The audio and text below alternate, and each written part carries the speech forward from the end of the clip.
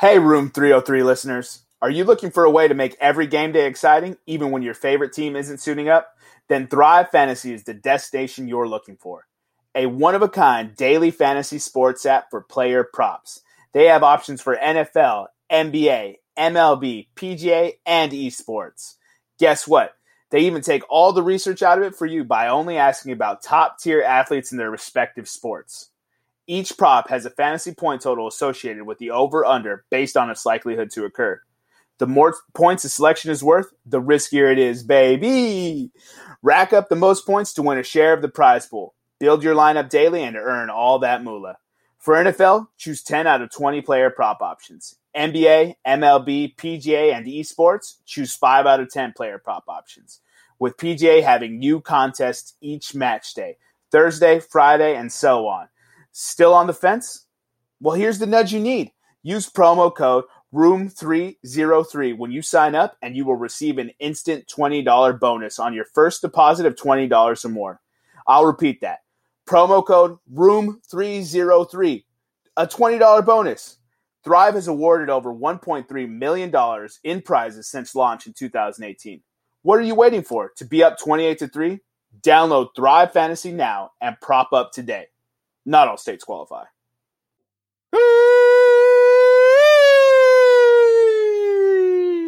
Ladies and gentlemen, welcome back to Podcast Room 303. I'm your host, Jermaine Colon Mendez. This is my co-host, Nicholas Morahan, and we're doing episode 49. And it is an action-packed episode for you. We've got our second guest ever, to be revealed later, by Nick. And we've got NHL preview and NFL wildcard super weekend done. Guest starring Nickelodeon. Was that like a I can reveal him now sort of thing? Like later as in like 5 seconds later? Yeah, exactly. It was a build up for an instant reveal. So obviously our first get, Eric, was an awful guest. He's an awful guest, a terrible person, and just an outright. He doesn't listen to the podcast anymore. So if you guys think I'm being disrespectful, I'm not. He doesn't listen, which makes him even more of a terrible person. So we've brought on kind of the yin to the yang here. You guys have heard about us speak about him for a long time. We've actually brought 2 guests on the podcast today, Jermaine. Who's the second guest? Well, there's 2 people in this one guest. Oh, Pro Demote. Or deep. Yeah. So without any further introduction, I'd like to announce our intern / executive producer, Nevada Putnam. Hello, Nevada. Howdy, boys. I don't think there's a more Room 303 introduction than that, than just cracking the beer before he says anything. So, greatest voice in the world. Mr. Putnam, our executive producer, will join us later. Right now, we have intern Nevada, who's slugging beers like a total unprofessional podcaster. But Jermaine did start the episode by saying this episode was brought to you by what's the Cutwater. Made remember the last spirits, 13.2%. We remember the last episode that was brought to you by Cutwater. So let's hope that we're more tame. Let me just get this off my chest. Fuck Coach K. Like Jermaine said. So today's trivia question is, in honor of the national championship, we've been saying all week, and maybe 2 weeks now, that OSU is going to be blowing out. Actually, OSU is going to get blown out by Alabama. Getting blown out, yeah. Get blown out. So we went back. We did a little research. Yes, our research is better than yours. And we looked for the largest differential in a college championship game. Bonus question, if you can tell us when college championship games started, what year? All right, so I just made that up right now. And the answer is, on to NFL. All pro teams were announced. Unanimous decisions were made for Aaron Donald and Travis Kelce. I feel like, you can't get that wrong. Why was Mahomes and Aaron Rodgers not unanimous, though? 2 people voted for I think 2 people voted for Aaron Rodgers. 2 people voted for Aaron Rodgers no, Patrick Mahomes instead of Aaron Rodgers. Got it. Okay. Yeah. Looking at this, I don't really see any big time snubs. Did you see any snubs? No, not really. I mean, Mahomes not getting maybe like more votes, but that's not. Yeah. Oh, well, hold on. Is that right? Dalvin Cook didn't make All-Pro? Yeah. Wow. That is correct. Well, why are you only picking one quarterback? I mean, one running back. I guess it's the first team. No, first team has one quarterback, one running back. Oh, one running back. And then they should probably pick, for some reason probably pick two running backs. What? And then second team has two running backs? No, second team only has one. Second team tight end. I'm looking here on the website. Second team tight end was vacant. Yeah, they said fuck that position. You can't figure out who the second best tight end is in the NFL. It's super easy. It's Darren Waller. How are you going to disrespect that man like that? What I like no, but the sheer laziness factor of the is it still the Associated Press that does it?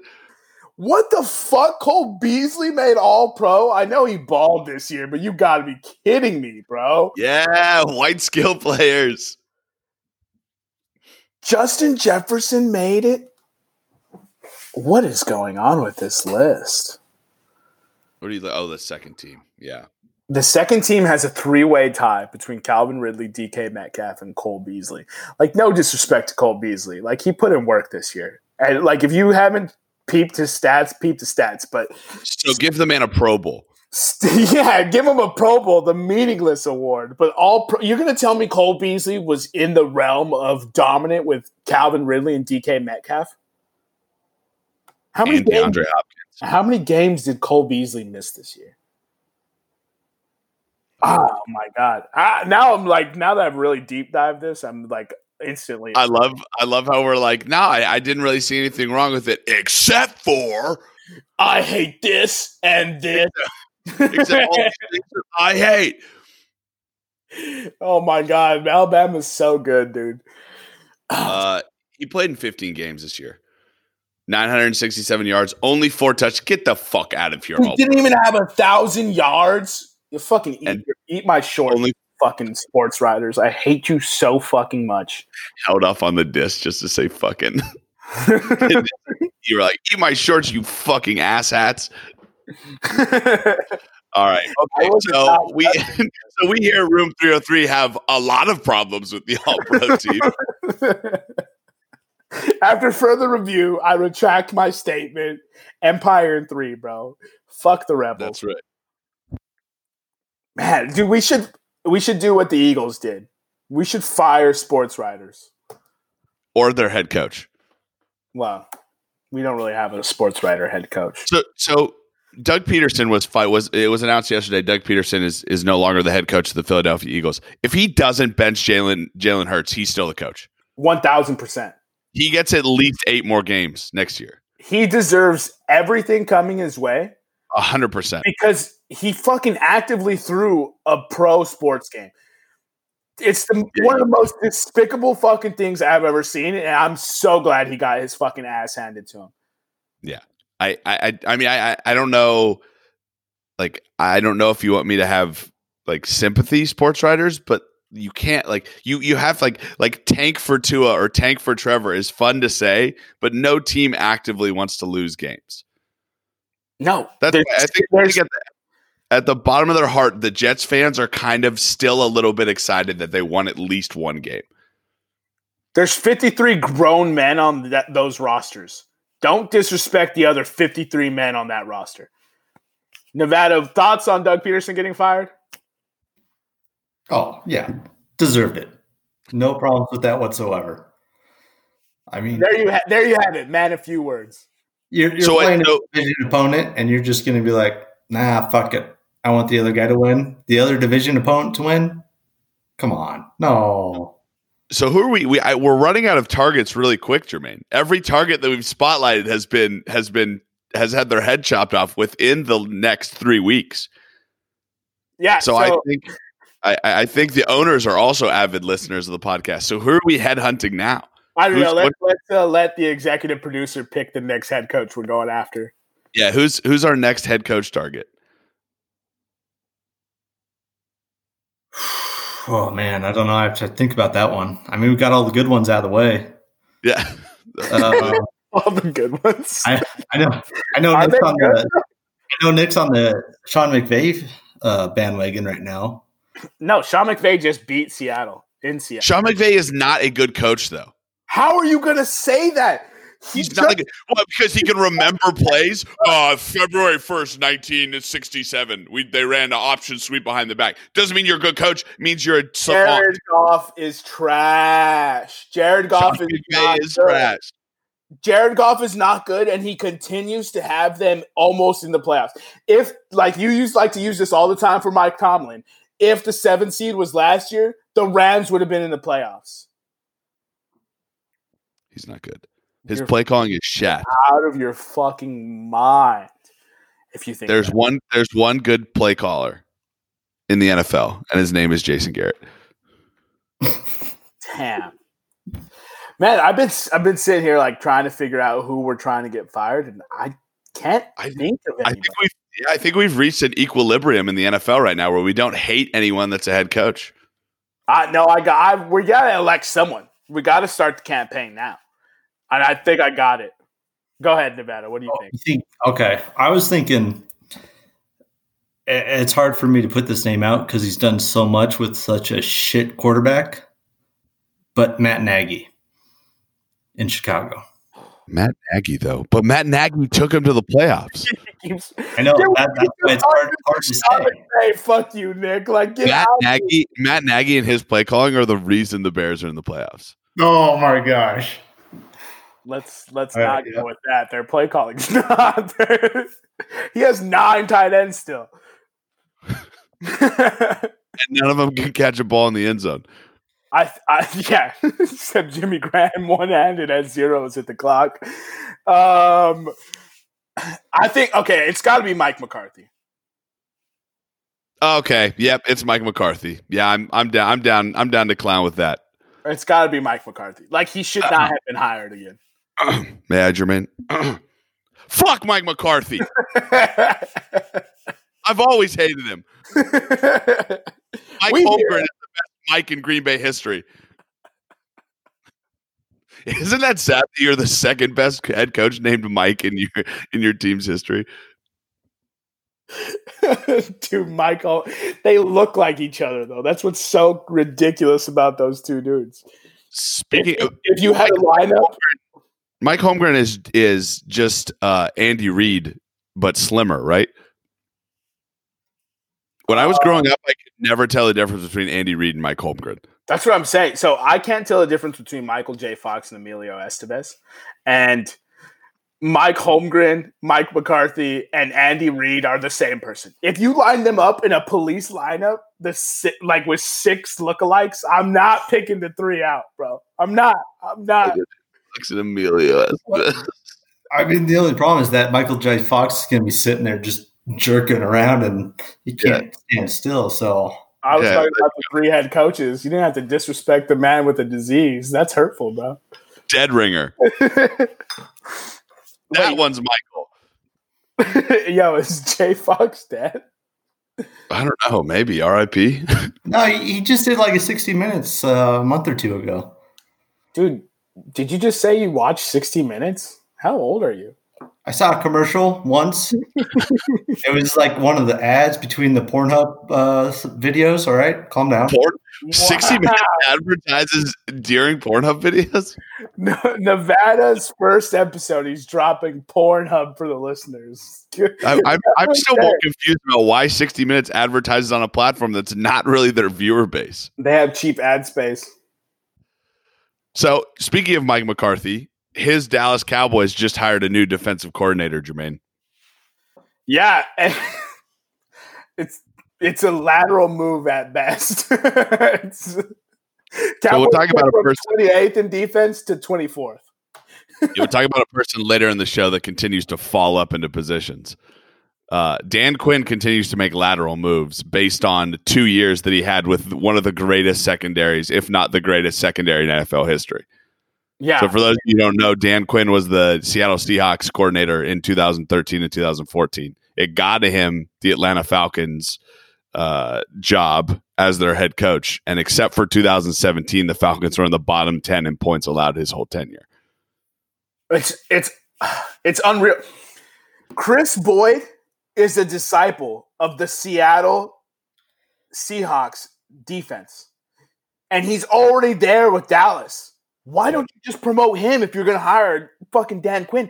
It's the same thing. You're going to run the same Seattle scheme that 13 other deep coordinators in the league run, and offensive coordinators know how to beat it. It's set on a certain set of predicated rules about switching, and offensive coordinators are smart enough to figure it out. I don't understand why they keep hiring this scheme. Because Jerry likes him. I think he's a real smart guy, real good defensive coordinator. And if we can improve our points allowed from 28th to 24th, well, hell, get Dak back. Don't pay him, right? Can't pay him, but get him back. We might have a chance to go 8-8, win the NFC East by 3 games. Unreal, dude. Yeah, fucking classic Jerry Jones. You know who's going to get paid before Dak Prescott? Jerry Jones will? No, well, Jerry Jones was already paid, so no. Tyler Heineke is going to get paid before Dak Prescott. Yeah, dude. Let's move into the wild card preview. Let's just cover real quick. Well, I made a bold prediction last week. It wasn't even a prediction. Fuck out of here. Now you're calling it a prediction. It was a clairvoyant look into the future. That Deshaun Watson, his best destination would be go to Miami and have Miami trade Tua to the Texans with the Texans' first-round pick. Hilarious. However, I meant it in a total joke. And Nick Castiero is literally there's literally rumors coming out that Deshaun Watson will waive his no-trade clause to go to Miami. Because he understands the hilarity of getting the draft picks that they traded for DeAndre Hopkins traded back to them. No, it was for Laramie Tunsil. Oh, yeah. So they got a second-round pick for Hopkins, didn't they? Yeah, dude. And a player later to be named. So, dude. All right. Sorry, I'm going to interrupt real quick, but Alabama's Devontae Smith, I think he got hurt and went back to the locker room earlier in the pod, and now Michi is picking up right where he left off. Steve Sarkisian can just plug in a wide receiver and get him open in this offense. It's unreal. But what did we say pre-podcast? We said that what's his name? Smith is not going to do well in the NFL because he is just a plug-and-play wide receiver. I do have questions about him. I just don't know how he's going to handle Jamal Adams hitting him dirty. You know what I mean? Jamal Adams has to cover him first. No, he can still hit him out of bounds. So what I was going to do, I was going to start the wild card preview, and then I was going to mention that Nick Stradamus overshadowed the entire super wild card weekend because Deshaun Watson dominated wild card weekend, didn't he? Didn't play a snap, and every single announcer talked about Deshaun Watson. Mm-hmm. He was the biggest thing going on wild card weekend, not the 6 teams trying to – wait, how many – no, it's 12 teams. Jesus Christ. 12 teams, yeah. 6 a day. Can't go. But, all right, so let's go through the wild card games. First game was Bills versus Colts, and we're going to let Nevada take this away because he's a big fan of the Bills Mafia. Well, I mean, yeah, when you got people that think alike like you, I mean, you're going to be a fan of it. But Josh Allen, he's proven it.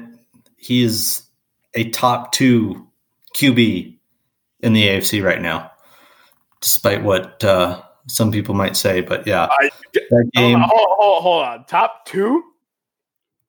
For the AFC? Yes. Okay, carry on. But yeah, that game, there was nothing about it that you thought the Bills aren't going to win. Even though how the game went, I didn't have any problem with the way the Bills played. They played like the Bills. Stephon Diggs got his touchdown. He got his touches. Cole Beasley, like you mentioned, second team All-Pro. Just another skill-player white guy, killing it. He did well. So I think it's going to be a good game with the Ravens, but I know we've had some disagreements here in the pre-podcast stuff as far as Bills and Ravens, but Josh Allen is showing that he can do it. I just don't think the Bills are clear runaways versus the Ravens, is what I'm saying. I don't think that. My concern is that Josh Allen played a near perfect game and only beat the Colts by 3. And the Colts had an opportunity to go down and win that game at the end. He played a near perfect game. Classic 26 for 35, 324 yards, 2 touchdowns, 11 carries for 54 yards, and another rushing touchdown. Near perfect game, and he just beat the Colts by 3. And this is the same Colts team that you were singing their praises for being the top defense in the league, correct? Yeah. Yeah. Okay. So he beat the top defense in the league. Wow, that was like week 13 by Phillip Rivers and his children playing wide receivers. You said, don't have any wide receivers though. You said an interesting stat to me, Nevada, that Phillip Rivers has more kids than playoff victories in his career. He does, and give me a second. I want to get the stat right, but if I'm not mistaken, it was 9 kids to 5 wins. 9 kids. 5 wins. Yep. 9 kids, 5 playoff wins, and Phillip Rivers has 7 playoff losses. So he's almost a 1-to-1 ratio between games and wins, or kids and playoff games. Wow. That's unreal. Okay, so I love that we're supporting Bills Mafia. I'm a big fan of Bills Mafia. Yeah, Devontae Smith is still hurt. That's crazy. But Deshaun Watson is the second best quarterback in the AFC. Oh, yeah, without question. I think in the playoffs. Yeah, if you're talking playoffs. Oh, you meant second best quarterback in the AFC playoffs. Yes, right. My bad. Okay. If you're talking total AFC, yes. Patty Mahomes, Deshaun Watson. Okay. You're talking playoffs because Deshaun's sitting at home right now trying to get to Miami. Miami.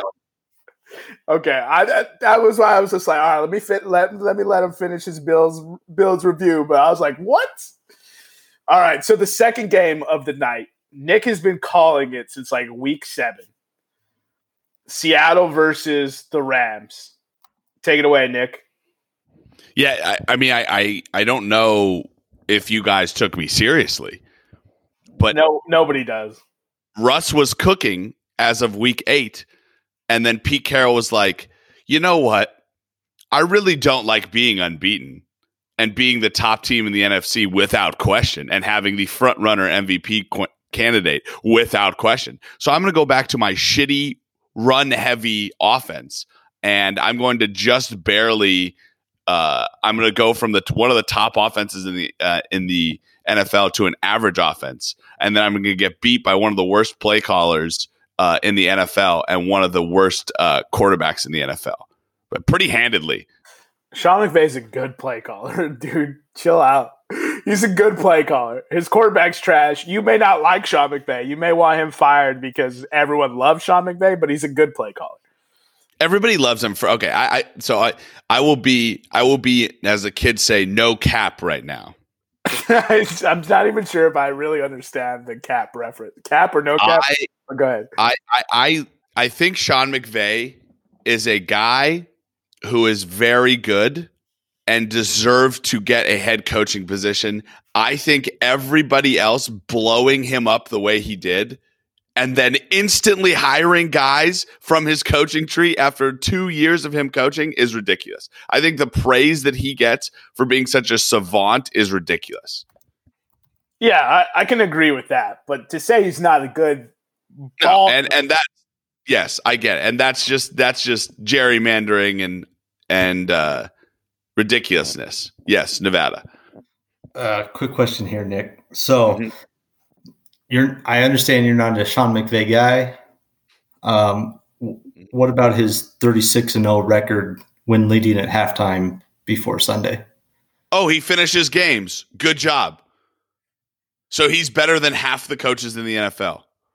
Good. He can finish games at halftime. His name is not Mike Vrabel or not John Harbaugh. Bill O'Brien. We'll get to that in a fucking second. But if you finish above half of the teams in the NFL, that makes you a top 16 team. I just said he's a good coach. Jesus Christ. What do you want from me? I was being honest. Yes, he's a good coach. Yes. But I'm not like every other sports writer in America that's like, oh, Sean McVay.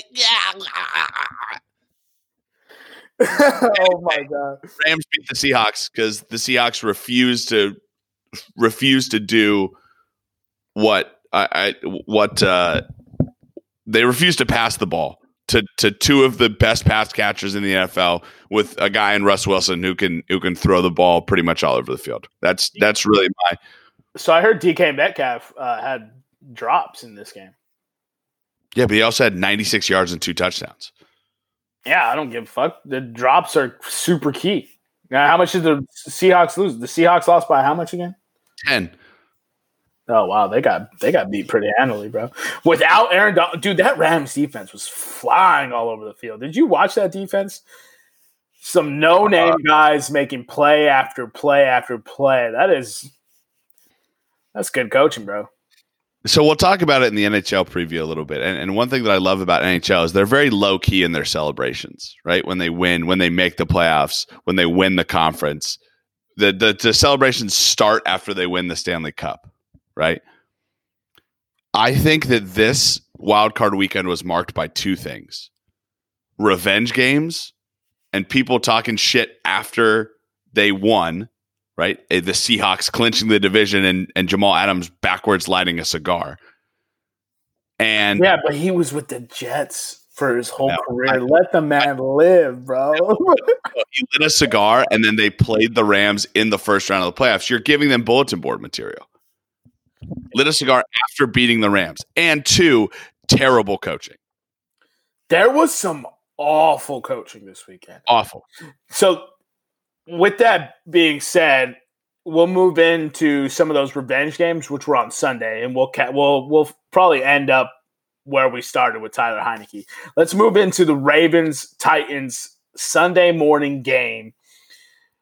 And good God, I have not been that upset watching a football game that I had no dog in, except for, my cold hard cash, but money's money. I'll just make more. I was so pissed off watching that game. There's nothing I can say more than other than what the actual fucking Kyle Shanahan are you doing? Does anybody want to win this game? Like, did anybody want to win this game? It seemed like the Ravens won the game just because. Like, well, just go ahead. It was Jim Harbaugh getting out-coached by Mike Vrabel, getting out-coached by Jim Harbaugh, out-coaching everybody. Or like under-coach. Sorry, did I say out? I meant under-coaching. It was like, who could make the worst call? 4th and 2 on your own 40, and you're down by a touchdown, and you elect to punt Mike Vrabel? He couldn't even explain it in his press conference. It was a classic hold my beer game. Both coaches were so mad at the other coach that they kept making bad decision after bad decision. And the only reason the Ravens won is because Lamar Jackson settled down after his shitty first 20 minutes of football. And he played a cool, calm game for the last 40 minutes and ended up winning that game. Despite he must have heard Twitter and everyone else talking shit about him because he fucking settled down. He was sacked 4 times in the first half. 4. And Lamar Jackson settled down and came back and won that football game. So here's the thing, right? We have a text thread. I was singing Arthur Smith's praises when the Titans were up 10-0 because he came out with a very innovative, good play call to beat the Ravens. Throw against the Ravens, run Derrick Henry when it's not expected for you to run him. 2nd and long, run Derrick Henry. And guess what he did? After he went up 10-0, he went back to 1st down, Derrick Henry. Second down, Derrick Henry. It wouldn't have mattered if Mike Vrabel would have gone for it on 4th. You know, yeah, I might admire Mike Vrabel a little bit because if he would have went for it on 4th and 2, it just would have been a halfback dive with Derrick Henry that would have gotten 1 yard and failed anyway. So why not? Why not do that? Just punt it and put him back and do a 25-yard punt. That's what they did. I know it's better than a 1 yard halfback dive with Derrick Henry. AJ Brown, offensive pass interference aside, I think there was like 3 or 4 catches AJ Brown should have got called for OPI. But OPI aside, AJ Brown could not be stopped by the Ravens. No, and they refused to throw the ball to him. Well, when they threw it to him. They refused to throw the football. that was the problem. More. Kobe Bryant's yelling right now. More. Unreal. But so we covered that bad decision. Arthur Smith was in the head coaching running and could very well have coached himself out of any head coaching vacancy that was available based on this one performance. I don't think so, dude. Think about the teams that are available right now. They love hiring bad play callers. Well, I think there's just a lot. I think everyone's just really bad at play calling in the NFL. The Detroit Lions are – well, that's because college hasn't come up with some new innovative scheme for them to steal lately. Well, Joe Brady got hired already. Yeah, I know. And Carolina's – all right, so segue. Did you hear that Joe Brady is being looked at for the Atlanta Falcons head coaching position? Dude, unreal. So I heard it already, but that's the look of disgust on my face that the Carolina Panthers can't even keep an OC for 1 year. He's already, dude. That guy he's rocket strapped, bro. He's rocket strapped to the moon right now. All right, so Titans, Nevada. Any final thoughts on Titans Ravens? Not much. The only thing that I can really think about, just looking back on it, is that, and I know me and Nick, Lamar Jackson cannot pass. He cannot pass in big games. He cannot show up in big games. Yeah, he ran for 136 yards. Cool. You did it against the Titans, who are not the same Titans from last year, who were very good in the playoffs. Coming up here against the Bills, much tougher test. You're going to have to play with Josh Allen, try to keep up with that. And Cole Beasley, of course. Oh, my God. He's been at this he's going to be fined and cut. He's been on this podcast so much. Fuck Cole Beasley. But, yeah, this game, despite the other games, I think this one was kind of the one that was kind of trash, even though it was still two good teams. The score and the play just didn't really play out that way. It should have been much better than what it came out to be. It was an emotional football game from everyone, and the only person that seemed to control his emotions at the end was Lamar, and that's why they wrapped it. Because the Ravens' defense was emotional the whole time until the end when they finally made the play that won the game. Like the head coaches were acting irrational and emotional. This is a true rivalry now. Like, I don't know where people have been for the last 3 years, but Titans, Ravens, they hate each other. And I would expect that in a game like this, like a 20-13 game, you would say, oh, both defenses played really well. I didn't get the impression that the defenses played well in this game. It was just terrible coaching. Their opportunities were there. It felt like if I were just to give like a Madden play sheet, like the 3 Madden play calls, I probably could have called it better than both OCs and head coaches called the game. The only thing that played well was the Ravens run D. The Ravens run D played well. They did. Yeah. That was the only. But neither secondary played well. The Titans overall defense did not play well. But yeah, it was the Ravens run D. So all right. So we buried Arthur Smith enough. We buried Mike Vrabel. We buried John Harbaugh, right?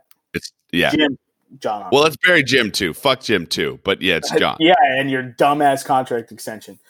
Yeah. But we'll move on to the next head scratcher of a ball game, and that is the Cleveland Browns versus Pittsburgh Steelers. And I don't first. Are you saying a head scratcher because where did Cleveland come from? What magic juice did Cleveland drink? No, I meant it was a head scratcher because of coaching again. Mike Tomlin punted. They had Cleveland on the ropes in the second half. They had scored consecutive points. They were at fourth and 2, I believe. They were 4th and 2, and Mike Tomlin elected to punt. And when he punted, I thought to myself, all right, Cleveland's scoring now. Momentum's gone. They had Cleveland on the ropes. Instead of throwing the haymaker that dropped him for the ref's 10 count, they gave him an opportunity. They rang the bell and let them rest for the next round. Cleveland came back, scored. They were never in it again. And this was, you and I just had this discussion about Mike Tomlin being disrespected. And then Mike Tomlin goes out and does not back us up. He belongs in tier 2 with that call. You played an awful game. Big Ben had 3 interceptions at that point. You guys had 1 fumble for a touchdown. They recovered it for a touchdown. You were in striking distance to make them feel all the pressure. First playoff game since 2002. Haven't won a road playoff game since the 1960s. The instant pressure of their entire franchise would have been on top of them if Pittsburgh scored. On top of that, they were playing against Pittsburgh. That's their big rival. They fucking hate each other. Mike Tomlin had the chance to go for the jugular and said, you know what? I'm going to go ahead and bench Big Ben and let you in the playoffs and then not show up when we play you in the playoffs. Yeah. All respect to the Cleveland Browns. They haven't practiced in 2 weeks. They had offensive linemen that Baker Mayfield met game day because they weren't allowed in facilities. Like the first time they ever shook each other's hands and seen each other in person was on game day. And they went out and fucking beat the brakes out of Pittsburgh in Pittsburgh because home field advantage ain't shit anymore. No head coach. No big deal. They said first road playoff win. Yeah, dude, exactly. Allen Iverson was there in spirit, dog. Unreal. I was losing my shit. I popped a beer when they went up 28-0 and proceeded to get drunk the rest of the night. I haven't been drinking this year, and I was just like, fuck it. I'm celebrating Cleveland, baby. Let's go. This is a pro Cleveland podcast. You retired. You retired, remember? I did retire. Every good comeback starts with getting out and then coming back in. Yeah, dude, I'm channeling my Brett Favre right now. No dick pics. Brett Favre sent a dick pic to someone? Oh, yeah, that was the whole... oh, yeah, that was his whole Jets thing. Remember when he said it to the reporter? Long time ago. Very long callback joke that Nevada just made. Well, yeah, it was a joke that he happened when he was watching 60 Minutes. Damn, I didn't know Brett Favre said a dick pic. That's ballsy, bro. Yeah, when he was with the Jets.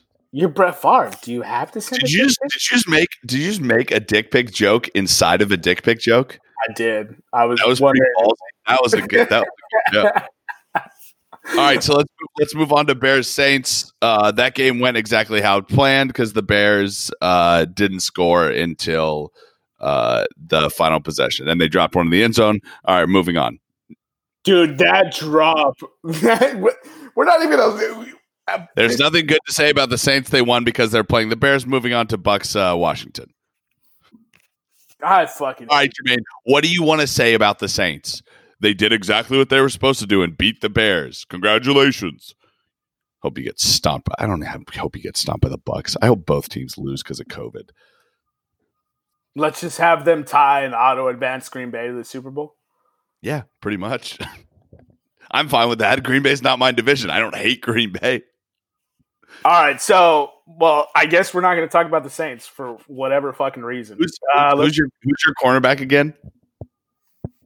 Who's my corner? Who's that corner that got the wide receiver ejected? Who now has 2 ejections on the year? Chauncey Gardner-Johnson, bro. That's him, yeah. Chauncey Gardner-Johnson now has gotten 2 Bears wide receivers ejected this year. He's the Bears' kryptonite. Bro, he gets under people's skin and it's fun to watch, bro. He's like Draymond Green. If he's on your team, you love him. You love Draymond Green. But if he's not on your team, you hate Draymond Green. So Chauncey Gardner-Johnson's that dude because he goes in there and he gets ready to hit people in the mouth. All right, we don't really have to say anything, but the Saints got healthy out of nowhere, and they look scary.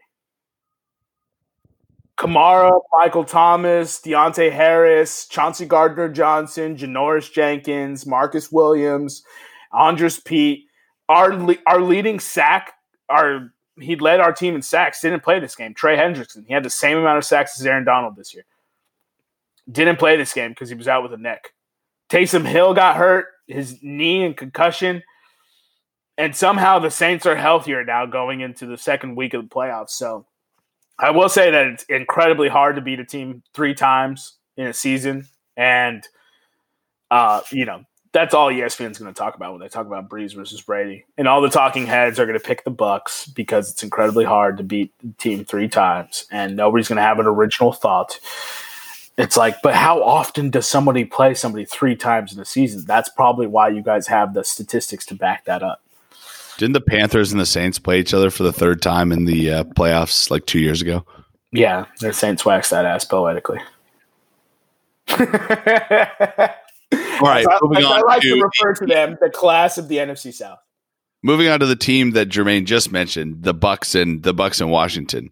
Tyler Heineke or Taylor Heineke played a perfect game, and the only reason he didn't win was he faced a guy named Tom Brady. 1,000%. Tom Brady had Mike Evans, Antonio Brown, and Chris Godwin to throw to, and Tyler Heineke has Scorn McLaurin. Yeah, and why? Actually, Charles Sims, was his leading wide receiver. He's been a good player all year. He's one of those. Cam Sims. I thought it was Charles Sims. Guess his name is Cam Sims. Well, I apologize, Cam. You just hate saying the name Cam. It brings back old memories.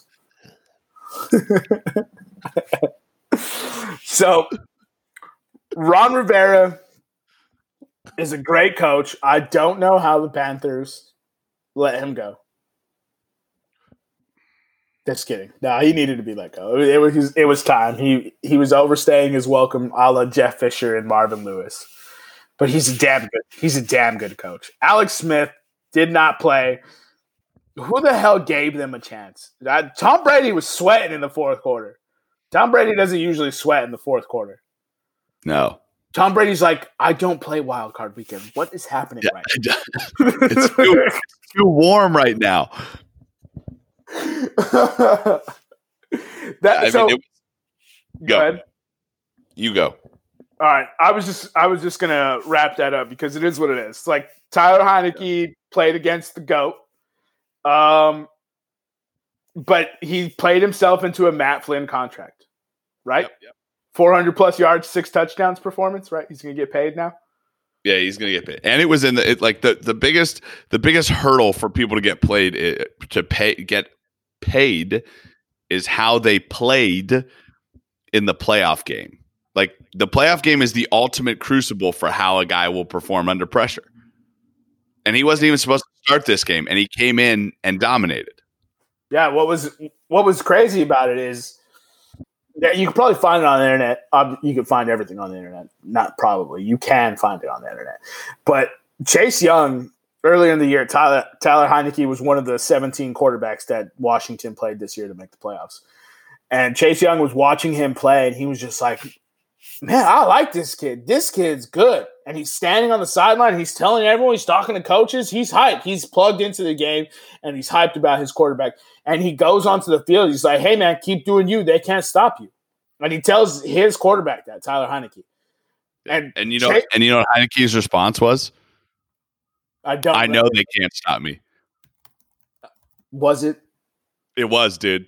Yeah, I don't remember. If you watch that interview, if you continue to watch that Chase Young video, he comes back on the sideline after talking to him, and he goes, I just talked to Heineke, and I said, hey, man, you're killing it. Keep it up. And he goes, I know I'm killing it. I was like, that boy bad. Yeah, that's right. Yeah, he does say that. That's right. You don't hear Tyler Heineke say it. You hear Chase Young talk about how he said it.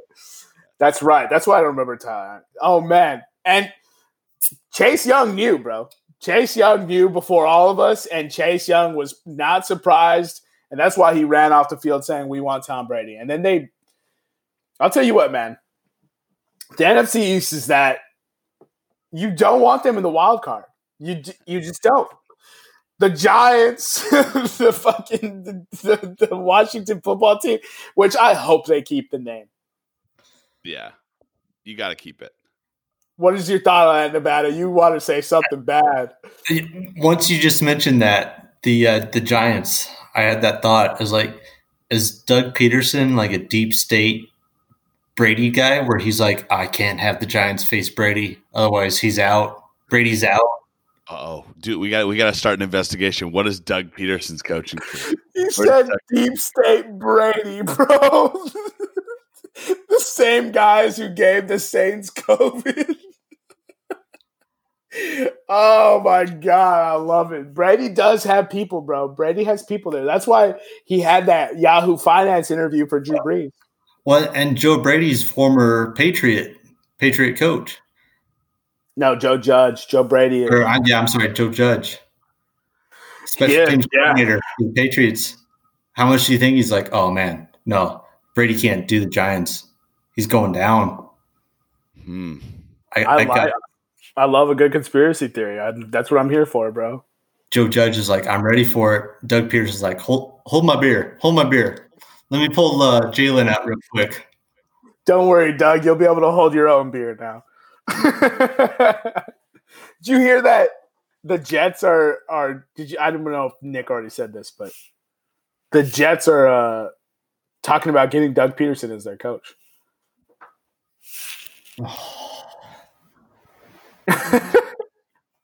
That's one of the rumors. Yeah, it's one of the rumors coming out is that Doug Peterson has close ties with the Jets.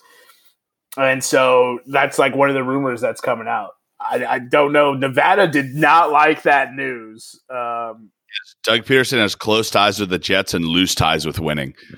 So right up the Jets alley. Yeah, I mean, is Doug Peterson Adam Gase? Because Frank Reich left and Doug Peterson was never the same. And Frank Reich is actually a good NFL coach, so a real good NFL coach. All right, any final thoughts on Wild Card Weekend before we move into this NHL preview from either of you? Man, I loved it.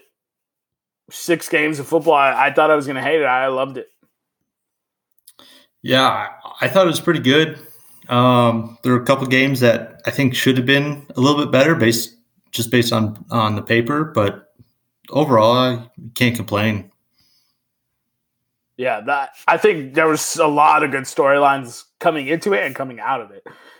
And the matchups that we've set up are really good. I mean, Mahomes versus Baker, right? Lamar versus Josh Allen. And here's the best part. Sam Darnold and Josh Rosen are not very good, but the 3 quarterbacks I had ranked ahead of them are all in the playoffs right now, and all of them look damn good. And so I had Baker, Josh, and then Lamar. And I guess I had it wrong. I should probably put Josh Allen first because Josh Allen looks like the truth, bro. And then, I mean, Brady versus Breeze in the playoffs. So we've got Brady versus Peyton. We've got Peyton versus Breeze. And now we've got Brady versus Breeze. It's the fitting end. It's like this is us never getting LeBron and Kobe, in the finals. This is us finally like Breeze versus Drew in the playoffs. Both teams are pretty good, and the offenses are should be a matchup. Nevada. No, I agree. I'm looking forward to this divisional round here this week. Now that we got the scrubs out of the way, I think it'll be good. I think everybody's definitely going to tighten up, but those quarterback matchups are so much better than what they were last week. They were good this past week, but this week, like you said, Jermaine, Patty Mahomes, Josh Allen, Baker, everybody. And then you still got to throw in Aaron Rodgers on the other side. Yeah. It's going to be we're going to conspicuously leave off Jared Goff. Like, no one's going to mention his name because we can't bring ourselves to say it. He's broke. Damaged goods. But Nevada, how can everyone tighten up if the Titans are not in the playoffs anymore? Practice your people. All right, so before we get into this NHL preview, just want to cover two little notes of news. So Rob Manfred, the MLB commissioner, says the 162-game season will proceed as scheduled. Spring training starts in February. No delays right now to the season. So because Rob Manfred is the worst commissioner in sports, the season will probably start mid-July. And then speaking of falling up into positions, Steve Sarkisian left Alabama. He's coaching his final game tonight in the national championship as Alabama's OC. He's put some great play calls in, and it's going to get him a job in the NFL. The new Alabama offensive coordinator is Bill O'Brien. Jermaine, your thoughts. Quick thoughts. How the fuck? There it is. How the fuck does Bill O'Brien keep fucking doing it, bro? Patriots, Penn State, Texans GM. He somehow sucked off somebody and got all the power there. Fuck that franchise over for the next 5 years. To the point where they're probably going to have to trade Deshaun Watson because he's going to keep them good enough to not get good draft picks. And then now he's fucking Alabama's OC. How often does Alabama have to rescue the fucking trash of the world? Lane Kiffin, Steve Sarkisian, fucking now Bill O'Brien. It seems like if you've had a checkered past, Nick Saban is like that hot girl who says she can fix you. He hasn't fixed them. He gets some follow-on jobs. Because it's Alabama. It's the same. What Alabama coach has left or what Alabama coordinator has left and been that good? It's the same thing that Bill Belichick does over and over. You can't duplicate the system because Nick Saban and Bill Belichick eat, sleep, and breathe football. They probably have special made cereal where it's just grains in the shape of footballs. They sleep on a football-shaped pillow, that's for sure. They sleep with a football under the pillow. Bill O'Brien is falling up into a position that's going to get him another head coaching job. But let's move on to our main topic of the evening, NHL preview. That's why we brought Nevada on. We'll start by going down the division winners. That'll lead us to our Stanley Cup. Then we'll talk about the awards. So let us begin. So basically the way that the NHL season will work is the NFL will play. The NHL starts tonight, starts tomorrow, Wednesday, with 3 games. They'll play an abbreviated schedule consisting of 56 regular season games. It'll end on May 8th. The regular season will.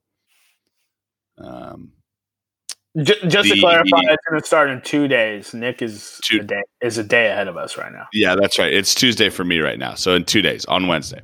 Obviously, the structure of the league has changed. The Eastern and Western Conference has been eliminated for the 2020 season, and there's just 4 divisions, right?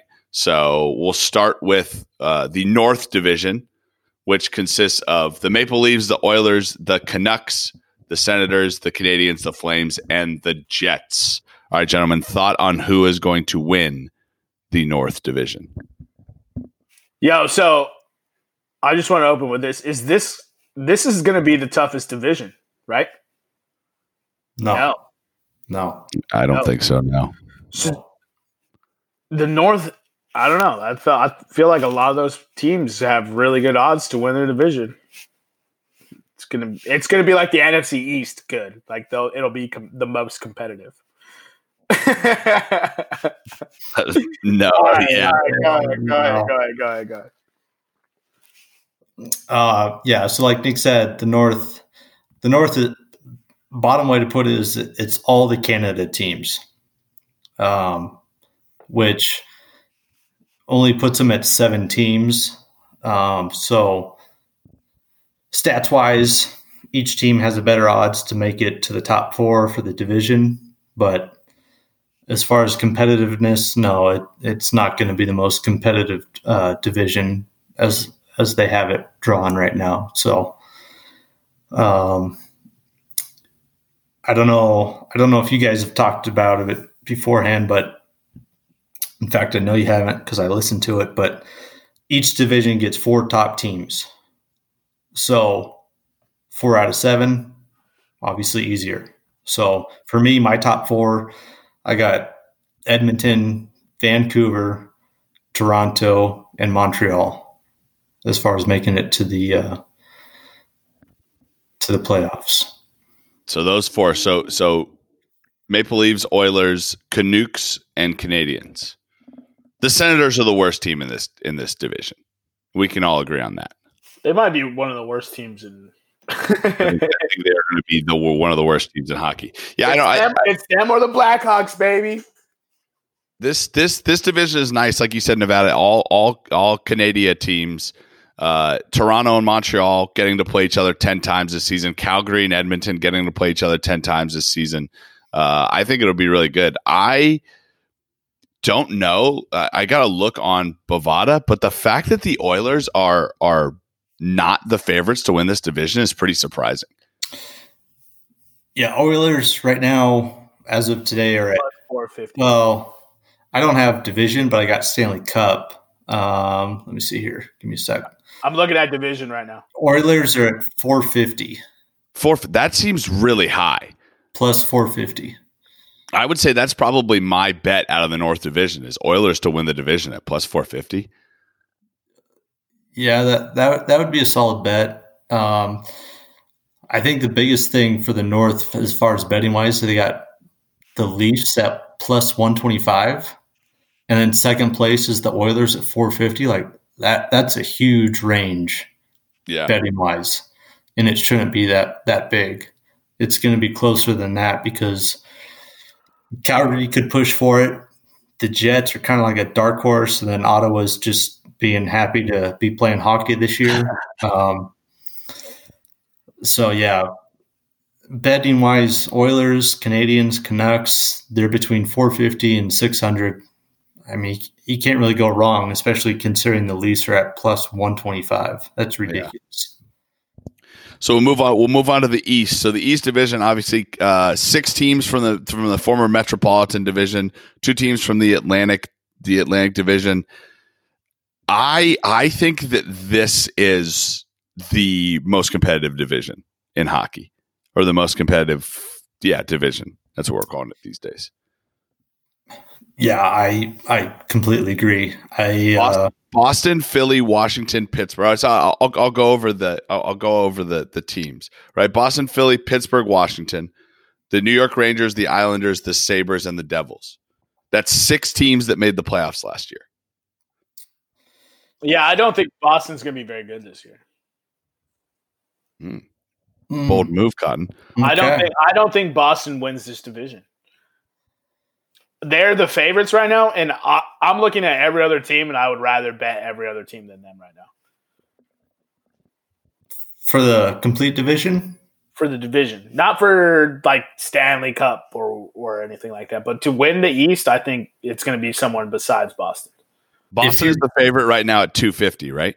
260. Yeah, I got 260. If you think Boston is lower than the Sabres or the Devils, then I will take your bet because you are going to lose. No, there's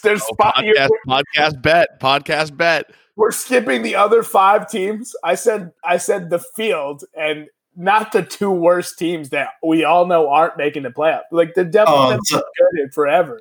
Okay, so the field -2.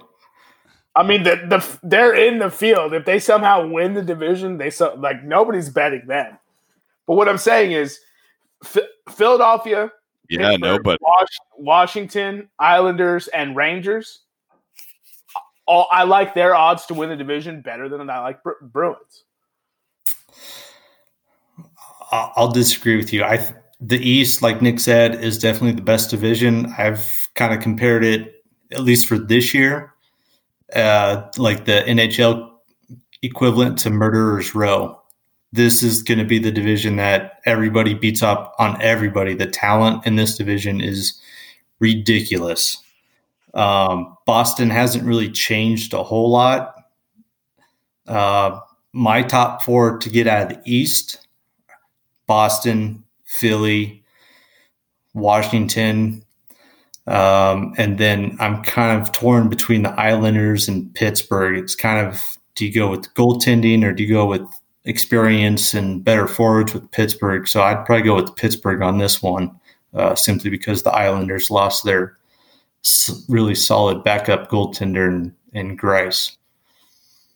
I don't know where this Philadelphia team came from in the bubble last year, but if they can put it together the way they put it together in the bubble, they could be a very scary team to face coming out of this division. I'm not saying they're going to win the division, but I'm saying they could be a very scary 3, 4, 5, 6 seed.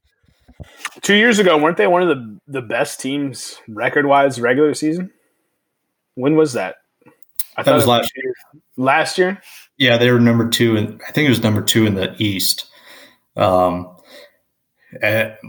biggest thing for Philly, it all depends on if you listen to Spit and Chicklets, which of course we don't because that's a different podcast. But Carter Hart, Carter Hart, it all goes on him. He was unbelievable at home.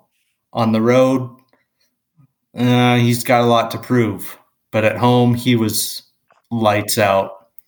That's their goaltender? Yep, Carter Hart, the goaltender. So other than that, their forwards, they got pretty good forwards. Cordier, Giroux, Konecny, Hayes. That's 2 lines you could roll that can put up some points. And then they're back in starting with Provorov.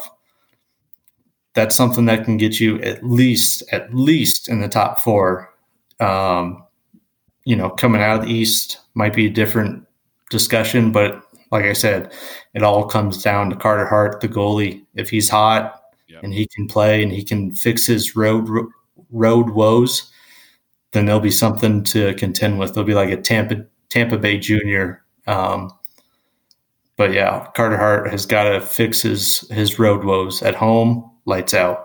Have you ever seen a goalie that's more hot and cold than he was in the playing games in the bubble, and then in the actual games that mattered in the bubble?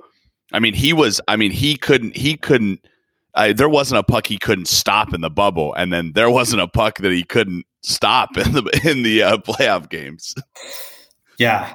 He, especially last year, is when he really came on as a rookie, but. Yeah, I mean, like I've said, like you kind of alluded to, it's all about how much he can improve and be consistent. Yeah. I mean, anybody that's watched playoff hockey knows that goalies, if they get hot in the playoffs, that's a team that's going to be rising to the top. And at this point, Carter Hart's not quite there. He's on the way, but he's got to get that consistency. If he gets that consistency, then there'll be a perennial team that is always up there at the top. Yeah. So moving on to the West Division. So the teams of the West Division: the Avalanche, the Blues, the Coyotes, the Sharks, Vegas Golden Knights, the Wild, the Ducks, and the Kings. So 2 teams from three teams from this division that won that made the playoffs. St. Louis obviously won the Stanley Cup 2 years ago. The other five teams in this missed the Western Conference playoffs, and I think we're the bottom five in the Western Conference last year, right? Am I right on that? Pretty much. I know. Let's see here. Checking back. It's pretty much oil and water in this division. The Avs, the Knights, and the Blues will make the playoffs, and the other five are awful and will not make the playoffs. I guess four teams make it. So my question to you then is, since we all agree that the Avs, the Knights, and the Blues make it, who from the Wild, Coyotes, Ducks, Sharks, and Kings comes out of this division? Coyotes. Yeah, I mean, it's kind of hard. You go Coyotes with Kemper, because Kemper has shown, and he showed the Avs in the first round for probably about 2.5 games, that he can stand on his head. The only problem is that he's got to do that for the entire season. I have here, for me, I've got, like you said, the Avs, the Blues, the Knights, and then I've got the Mild in there, because they've got some decent talent, and they've got a couple of young guns who might make a little bit of an impact, but they've got some experience. Coyotes, I mean, the Coyotes kind of limped into the playoffs last year, and that includes Taylor Hall, who's not there anymore. So that's a huge offensive point production where it's going to cost them. But yeah, for the West, it's literally, as far as the division goes, top to bottom, it's the difference between the haves and the have-nots. It's pretty cut and clear, the top three and then the other five. Unless somebody gets hot, unless the Ducks or the Kings bring in their rookies, Zegras and Byfield, and burn their year of the entry-level contract, which wouldn't Probably make happen. Yeah, that wouldn't make sense. If you're rebuilding, why would you burn a year? Granted, they're protected for the Seattle draft, which is another story, but it's not worth it for them to bring in the rookies right now and try to make that 4 seed, because they're just going to get demolished in the West. Yeah. So you would say, Jermaine, you would say that the flyer to take in this division would be the Coyotes to make the playoffs. Yeah, 1,000%. So it's based on odds, past performance, and despite what he was talking about with their big time loss in the offseason, I just think they're going to be playing against these other teams, the Wild, the Ducks, the Sharks, and the Kings, and they had two of the best goaltenders last season. Like arguably the best goaltending tandem. And so they're going to be able to shut out those bad teams. And when you're in a year where you're playing your division a ton and you're going to be able to stop them from scoring pretty dominantly, right? You're going to have the best shot. So I'm betting on that tandem to get them into the 4 seed. Do they make any noise in the playoffs? Absolutely not. Absolutely not. No, I don't think they will at all. So also, they have one of the best alternative jerseys in the league. That the reverse retro for the Coyotes is pretty awesome. Yeah, that's pretty hot. Yeah. The same exact reasoning that you used, Jermaine, in the 5 of these teams. No. 5 of the reasoning before the reverse retro jerseys is that 5 of these teams were in the bottom of the Western Conference last year, is the exact same reason I bet the Colorado Avalanche to win the Stanley Cup. Because I don't think Colorado, which is the thing that hurt them last year, is injuries with Colorado, because they were getting beat up. I don't think I think Colorado could honestly rely on their second and third lines to get them through this division, and they're going to have a well-rested team for the Stanley Cup, which should be scary to the NHL. With Colorado with a well-rested team, because what let Colorado down in the Dallas series last year? It was goaltending and injuries. If they come in with healthy guys, they're good. I got it at plus 600. It's since moved then to plus 650. And then Nevada, obviously, for that division, Minnesota to make the playoffs. Prop. We'd probably have to dig around to find that. So we'll dig around to find those for you. So moving on to the Central Division. Hold on. It's plus 1,400 for the Minnesota Wild. To make the playoffs? To win that division. So, yeah. But I'm not saying they win the division. I'm saying they make the playoffs. Yeah, but they're the fourth best odds. That's what I'm saying. Yeah.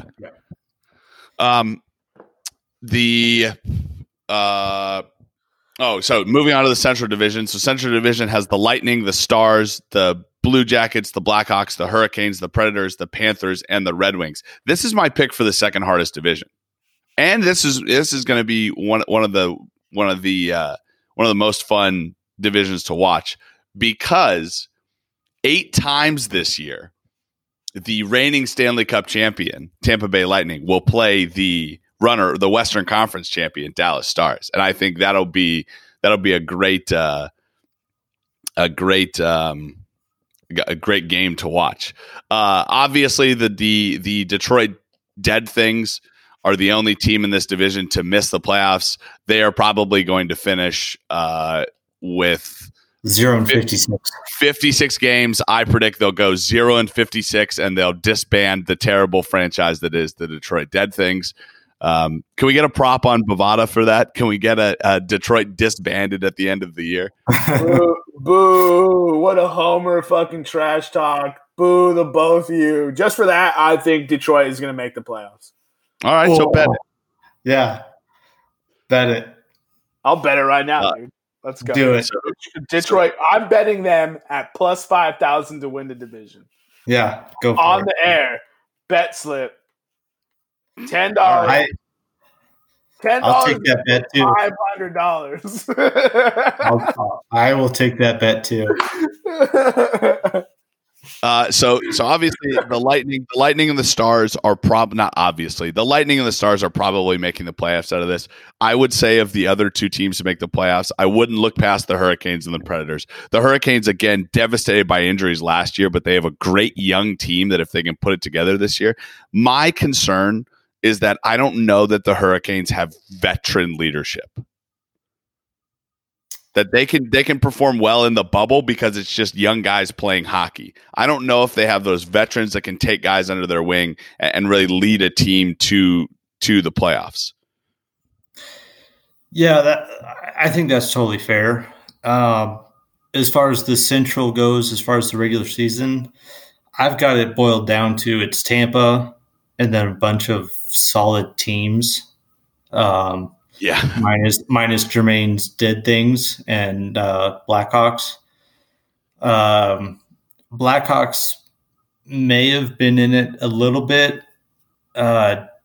just based on talent, but now with Taze and Doc out, Doc's out for a couple months, and then Taze, he's out indefinitely. And as a pro athlete, where he's saying he's got lethargic and he's no energy and stuff like that. That's not good news. That is not good at all. Tampa's pretty obvious. The big knock on Tampa is that Kucherov is out, their stud forward for the entire regular season, which you may have heard is kind of some maybe a little bit of cap salary circumventation, getting around the cap. Circumventing the cap, yeah. Yeah, because he technically right now can come back for the start of the playoffs, but he is out for the regular season. So that's something where some teams and some GMs, obviously anonymously, have said hey, this is not right. Well, I mean, they are playing within the rules, so if he does come back for the playoffs, it's totally kosher as far as the rules are concerned. But yeah, for me, I got Tampa, Dallas. Dallas really hasn't changed anything. In fact, if anything, they've probably gotten a little bit better just because they get Bishop back. Their number one goalie. And then they got Khudobin as their essentially 1B goalie who brought them all the way to the Stanley Cup. And then laid an egg. Yeah, and then laid an egg. But I mean, the big thing with the playoffs for the Dallas Stars is they have to get Sagan and Jamie Benn going because they were terrible in the playoffs. So they got to score points in the playoffs if they're going to get back to the Stanley Cup. They've got the talent to do it. They just got to show up. So yeah, I got Tampa, Dallas. I got Carolina. Probably is like a number 2 and number 3 because offensively they are deadly, and their top D pair are a top D pair in the NHL. Big thing with Carolina is their goalie play. I know they were injured last year, which could possibly play into this year. But they don't have like a clear-cut number one goalie that other teams do. For my number 4, it was kind of tossed up between Columbus and Florida. Mm-hmm. So I don't have Nashville in there just because they're more of a defensive team, which Columbus is too, but Columbus has better top forward lines more so than Nashville. So it's kind of a toss-up between Columbus and Florida, but I will go with Columbus just because of their top D pair, Jones and Werenski, the best American duo D-line pair in the world. No big deal, USA. And they got good goalies with Elvis and Korpisalo. I mean, Korpisalo went, 5 OTs in the first round and crushed it. I mean, he lost by a goal. Simple as that. The big thing that could disrupt Columbus is that their best centerman, Pierre-Luc Dubois, who just signed his free agent deal, he's not happy with Columbus. And he kind of wants out, but of course he's trying to save face and say, oh, no, whatever, I'll deal with what I got to deal with and go from there. So if they end up trading him, which could be a big issue with trades, seeing how as the Seattle expansion draft starts here this summer, where people have to start deciding who they protect and who they don't, that could be an issue. But yeah, Florida's got top line talent. They could play with anybody on their top line as far as forwards. The only problem is their goalie. I guess more so as far as a management issue, a little bit more as a performance issue because Bobrovsky, he's shown flashes where he can stand on his head and do stuff, but the Panthers are in a bad position with him as a goalie, just contract wise. $10 million a year for I think it was 7 years, 6 or 7 years. That's a good contract. Yeah, he's over 30. He's doing well for himself, but for a team, that is bad news. Yeah, not good. So I'll run down the list of Stanley Cup favorites right now. So the top 10 Stanley Cup favorites, or do you guys have it pulled up right now? I have a DraftKings one pulled up. So you want to run it down? Jermaine, run it down on Bovada. Yeah, so I have it pulled up. And you want to go with Stanley Cup first, or you want to go with positional awards? No, go Stanley Cup first. Right, and then we'll finish out by making our Stanley Cup picks. I already made mine. Avs. All right. So Nick so generously volunteered his before, even though we discussed how we were going to go through division winners, then Stanley Cup winners. But Nick plays by his own rules. I talked about mine in the NHL West, so it's like whatever. Colorado Avalanche are the odds-on favorite to win it. The defending champions come in. Avalanche at plus 650. Then the defending champions come in at plus 800. You have my pick, the Vegas Golden Knights, coming in at plus 850. Then you have the Toronto Maple Leafs coming in at plus 1,000. The Boston Bruins coming in at plus 1,400. Don't do it. That's a dumb bet. Philadelphia Flyers plus 1,500. Blues 1,800. Oilers 1,600. Capitals 2,000. Pittsburgh Penguins 2,000. Stars 2,000. Hurricanes 2,000 to round out a four-way tie. You have the Canadiens next at 2,200. You have the Rangers and Islanders both coming in for New York at 2,500. You have the Canucks at 2,800 with the Calgary Flames coming in there as well. Predators 3,000. Jets 4,000. Blue Jackets as well. Sabres, Sharks, Panthers all coming in at plus 5,000. Wild 5,500, Coyotes 6,000, Blackhawks 6,600, Kings and Devils and Ducks all 7,500. The Ottawa Senators at plus 10,000, and the last but not least, to make Nick and Nevada's dick rock solid, plus 15,000, Detroit Red Wings. Put $1 on that. Guess what? You'll lose $1. Yeah. All right, so those are the Stanley Cup odds. Let's go rundown of the yearly awards, Nevada. So kick us off. Where do you want to start? I'll start with the. I'll go from the bottom up as far as worthiness for awards. Okay. As far as people's worthiness. Yeah, everybody wants to know the MVP. I'm not going to start there. You start from the bottom up. Giving the people what they want. Yeah. Hold on there. That's not what this podcast does. No, we're not about that. So the Selke, which is the best defensive forward, I've got Mark Stone from the Vegas Knights. He's just so good at taking away pucks from people. That's really kind of the big thing. You could say, my other option was Patrice Bergeron. I don't know how much more he's going to be offensive, considering he's a captain. But I'll go Mark Stone from the Knights. I agree. I agree with the Stone pick. I will submit Anthony Cirelli too from the Wild, or not the Wild, from the Lightning. Yeah, just because of the impact that he had in the Stanley Cup playoffs and how he's gonna turn it around in next year, and he's so young. Yeah, I can't agree with or disagree with Cirelli. I just think from what I've seen, Stone is more consistent. What you see in the regular season is what you're going to get in the postseason, if not a little bit more in the postseason.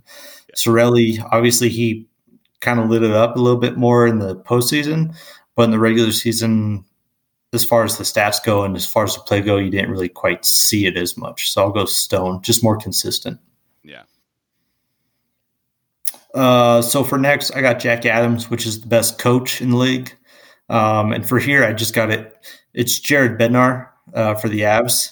It's really his to lose just based on talent alone. As long as they're healthy and everything like that, with that league or with that team, depth, top to bottom, forwards and the decor, and you could argue goalies, if they're completely healthy, there is no reason he should not win unless he totally sucks it. Who won it last year? What's that? Who won it last year? Oh, man. I think it was Cooper, but I'll double check on that. Let's take a look here. Bruce Cassidy? Boston Bruins? Oh, yeah. Bruce Cassidy. Yeah, Bruce Cassidy. Okay. I think it's going to be Peter Dubois. But that falls in line with what I think is going to happen this year. I think the Vegas Golden Knights cash in on the expansion team, finally winning the Stanley Cup playoffs.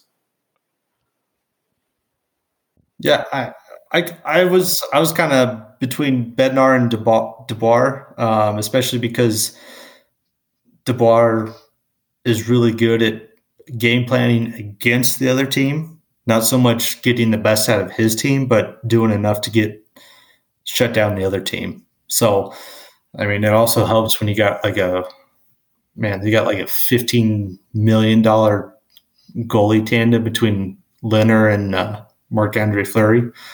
So if you can't stop people, I mean, that's a big problem. Yeah. So, I agree that it's Bednar's award to lose, but it's really going to be if they don't perform well, it's going to be the team that performs the best. The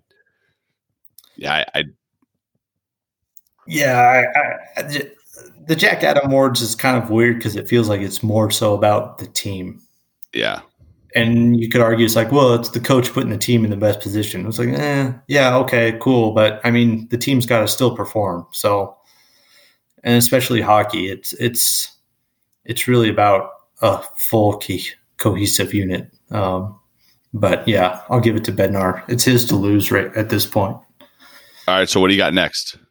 So I got the Vezina, which is the best goalie. For me, it's Andrei Vasilevsky. He's the easy choice to win it. Kind of as we alluded to earlier, if Carter Hart can figure it out and be more consistent, then it's going to be a very tight race. Connor Hellebuck from the Jets, he is very good, very solid. He won it last year. Tuukka Rask is always up there. And then my dark horse is from Vegas, Robin Lehner. He can do it. He showed it at the last part of last year. He's there. He can do it. But if Vasilevsky continues what he was doing, he can do it. So as far as betting, I guess you could say Vasilevsky, but he's probably the odds-on favorite, though. Oh yeah, he for sure is. He's at plus 650. Yeah. So just to run down, you named 4 of the top 5. My dark horse personally is Frederik Andersen, which is the Maple Leafs goalie. He comes in at plus 1,200, but Vasilevsky is plus 650. And then Hellebuck is plus 800. Carter Hart is also plus 800, and then Tuukka Rask is plus 1,400. Vasilevsky's plus 600 to win the award, huh? Plus 650. That's not bad. Yeah, I like Hellebuck at 800. For 800, yeah, that's a pretty good bet. Like I said, Vasilevsky is the easy one. He's usually, more often than not, one of the at least top 3, top 4 as far as goalies go for the regular season. It just depends on what he does in the postseason, but obviously that doesn't count for the award. So I see the pattern going here. Are you going to talk about the Calder next? Yeah, I'll go Calder. I just want to interject one thing on the Jack Adams Award because we didn't touch on the odds. But if you guys like Jared Bednar that much, plus 950 is what he's rocking right now. Really? Yeah, plus 950 is. I mean, if you guys are that confident in that bet, I know it's your team and you guys are really, really good this year. And I mean, shit, you were good last year. You guys just had a tough break. But plus 950, and then Peter DeBoer comes in at plus 1,200. So if you like either of those two, those are right there. I don't have any of the odds for the defenseman trophy. I don't know why that's not on here. Okay. Yeah, the defensive forward. Yeah, they don't have the odds for that right now. Yeah, just to touch on the Jack Adams, if those are your bet lines, I'd probably put it on DeBoer because it's really pretty close to 50-50. So, I mean, if there's that much of a difference, I'd probably go DeBoer just as far as a betting standpoint. Yeah, you have DeBoer, Brenda Moore, Brenda Moore, and Trotz all at plus 1,200. And then you have John Cooper at plus 1,100. And I'm not even sure who John Cooper actually coaches. Lightning's coach. That's the Lightning coach? Yep. Yeah. I did not know that. Yep, that's on me. John Cooper, the former lawyer. Yeah. So the only reason I like the Maple Leafs goalie as the goal for that sleeper pick at plus 1,200 is the competition they're going against. Right? You're playing your division a ton this year. And so I think that he can play really well against all those other Canadian teams. That's the only reason why I like him at plus 1,200. Yeah, I think that's fair. The only problem is that Toronto really doesn't have a defense. So it's a lot of pressure on Anderson because the Maple Leafs, for lack of a better term, they are fucked on contracts. They've got, I think it was 5 or 6 people that have tied up about 40 or 50% of their entire cap, and they're all forwards pretty much. So that's not good. That's not a good structure at all. No. So yeah, let's see here. So Calder, which is the best rookie. A lot of the experts have I'm probably going to get this wrong. Igor Shesterkin. Right. Yeah, something like this. Whatever. Igor. He's the goalie for the Rangers, who usually Calder trophies don't necessarily go to goalies. They especially nowadays, they go to, basically points, kind of like the Hart Trophy. The biggest knock I have against Shesterkin is that he's playing against the East, which is going to be a massive bloodbath. I mean, that entire division alone could be a playoff division if they could do it. So he's basically going to have to play playoff hockey week in and week out. So how well a rookie goalie holds up against that, I don't know. I'm going to go out on a limb and say it's going to be Tim Stützle from the Ottawa Senators. He is very good. He's been argued as the most pro-ready, best all around. So I feel like, especially Ottawa, they don't have much of anything beyond the first line for offense. So he could easily step in and start taking over, and especially being in the North Division with all the Canadian teams where they score a bunch of points and there's not a whole lot of defense or necessarily goalie stuff outside of a team or two. He could put up a lot of points and really show up as a rookie. Yeah, so to touch on the odds for those, the consensus favorite, Igor Shesterkin, is plus 250. So that's, I mean, there's value there, obviously. Anytime you can get plus that high, it's still value. But your pick, the German forward, right, Tim Stützle, is plus 900. So if that's your dark horse, I mean, those are great odds. Yeah, I like him. He was one of the better ones for Germany during the World Juniors here just a couple weeks ago. And Germany got decimated by Rona. So, and he showed up when he could. He tried to carry the team as best he could. So yeah, I have no problem putting some money on him if that was the case. Yeah, shoot. He is a very good not ball player. That's just such a term I use all the time. He's a pretty good ice player or hot puck player. It's not really anything you say, but yeah, he's really good. I watched that because I love rooting for the USA, and shout out USA for actually winning that, even though they got outshot in the final two periods. They got outshot by like 66% or some absurd like number like that. I think it was like 24-8 in the final two periods. Yeah. It was hockey prevent defense. We're up 2-0. Let's just hold on to it, clear the zone. Let's win it. I've never seen so many dives to block pucks before in my life. I was like, USA, you got to be better than that. Come on, baby. Yep. All right, so what are we moving on to next? So next up, I got we'll go Rocket Richard. I think that one should be pretty simple. That one's between Ovechkin and Austin Matthews, and I got Matthews on that one. They were neck and neck this year. I don't see a reason why Matthews shouldn't win this one. I'm pretty sure he's the odds-on favorite. But yeah, I'm going Matthews 400. Yeah, Matthews, especially on the penalty kill because he's power play. He's all over the place. So I got Matthews on the Rocket Richard, which is the best goal scorer in the league. Yeah. All right. So Matthews is plus 400. Ovechkin is plus 550. And those are the ones for the Rocket Richard. If you like Nathan McKinnon at plus 1,400, that's fun. Yeah. Mac is good, but he's more all around as far as like assists plus points. So pure goal scorer, I'll go with Matthews on that one. The Norris, the best D-man. This one might be the one where it's the most wide open.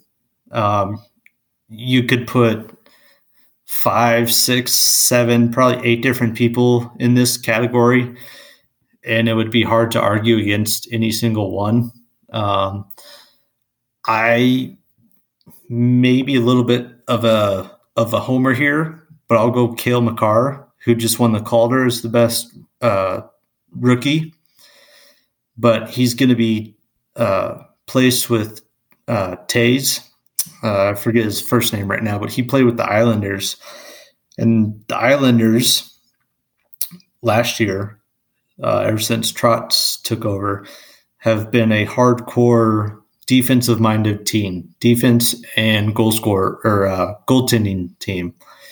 And he put up some really good offensive numbers. He was their number one power play defenseman. So this is going to open up a lot of opportunities for Makar. So I'll give it to him. I could also see Seth Jones from Columbus doing it just because he's a very good all-around guy. It just kind of depends on which way you kind of go as far as like, do you go with the points or do you go with all around? It seems like lately, as far as the Norris Trophy goes, it's more so about points versus all around. Partially why Roman Josi won last year. So for that reason, I'll give it to Cale Makar. Okay. I don't mean to cut you off, man, but we got to go. We've been running a little long, so I'm just going to wrap it up real quick and hit the trivia question, and then we'll just push Fineman and cut him to next week. The trivia question that we asked at the beginning of the podcast was what is the largest scoring differential championship game? And that's 1995 Fiesta Bowl. That's Nebraska versus Florida, and it's 62-24. Today, Alabama just won 52-24 as we predicted. So that was in honor of us doing it. And the bonus question was they started playing championship games in 1985. So we're going to have to cut this a little short. We didn't get the full wrap in of the NHL due to the long-winded nature of us talking. But some of us have to run. Fineman cut him was Evander Kane for filing bankruptcy with liabilities of $26.8 million. Shout out the NHL preview. And then Chase Claypool saying the Browns will get clapped next week, even though they got clapped.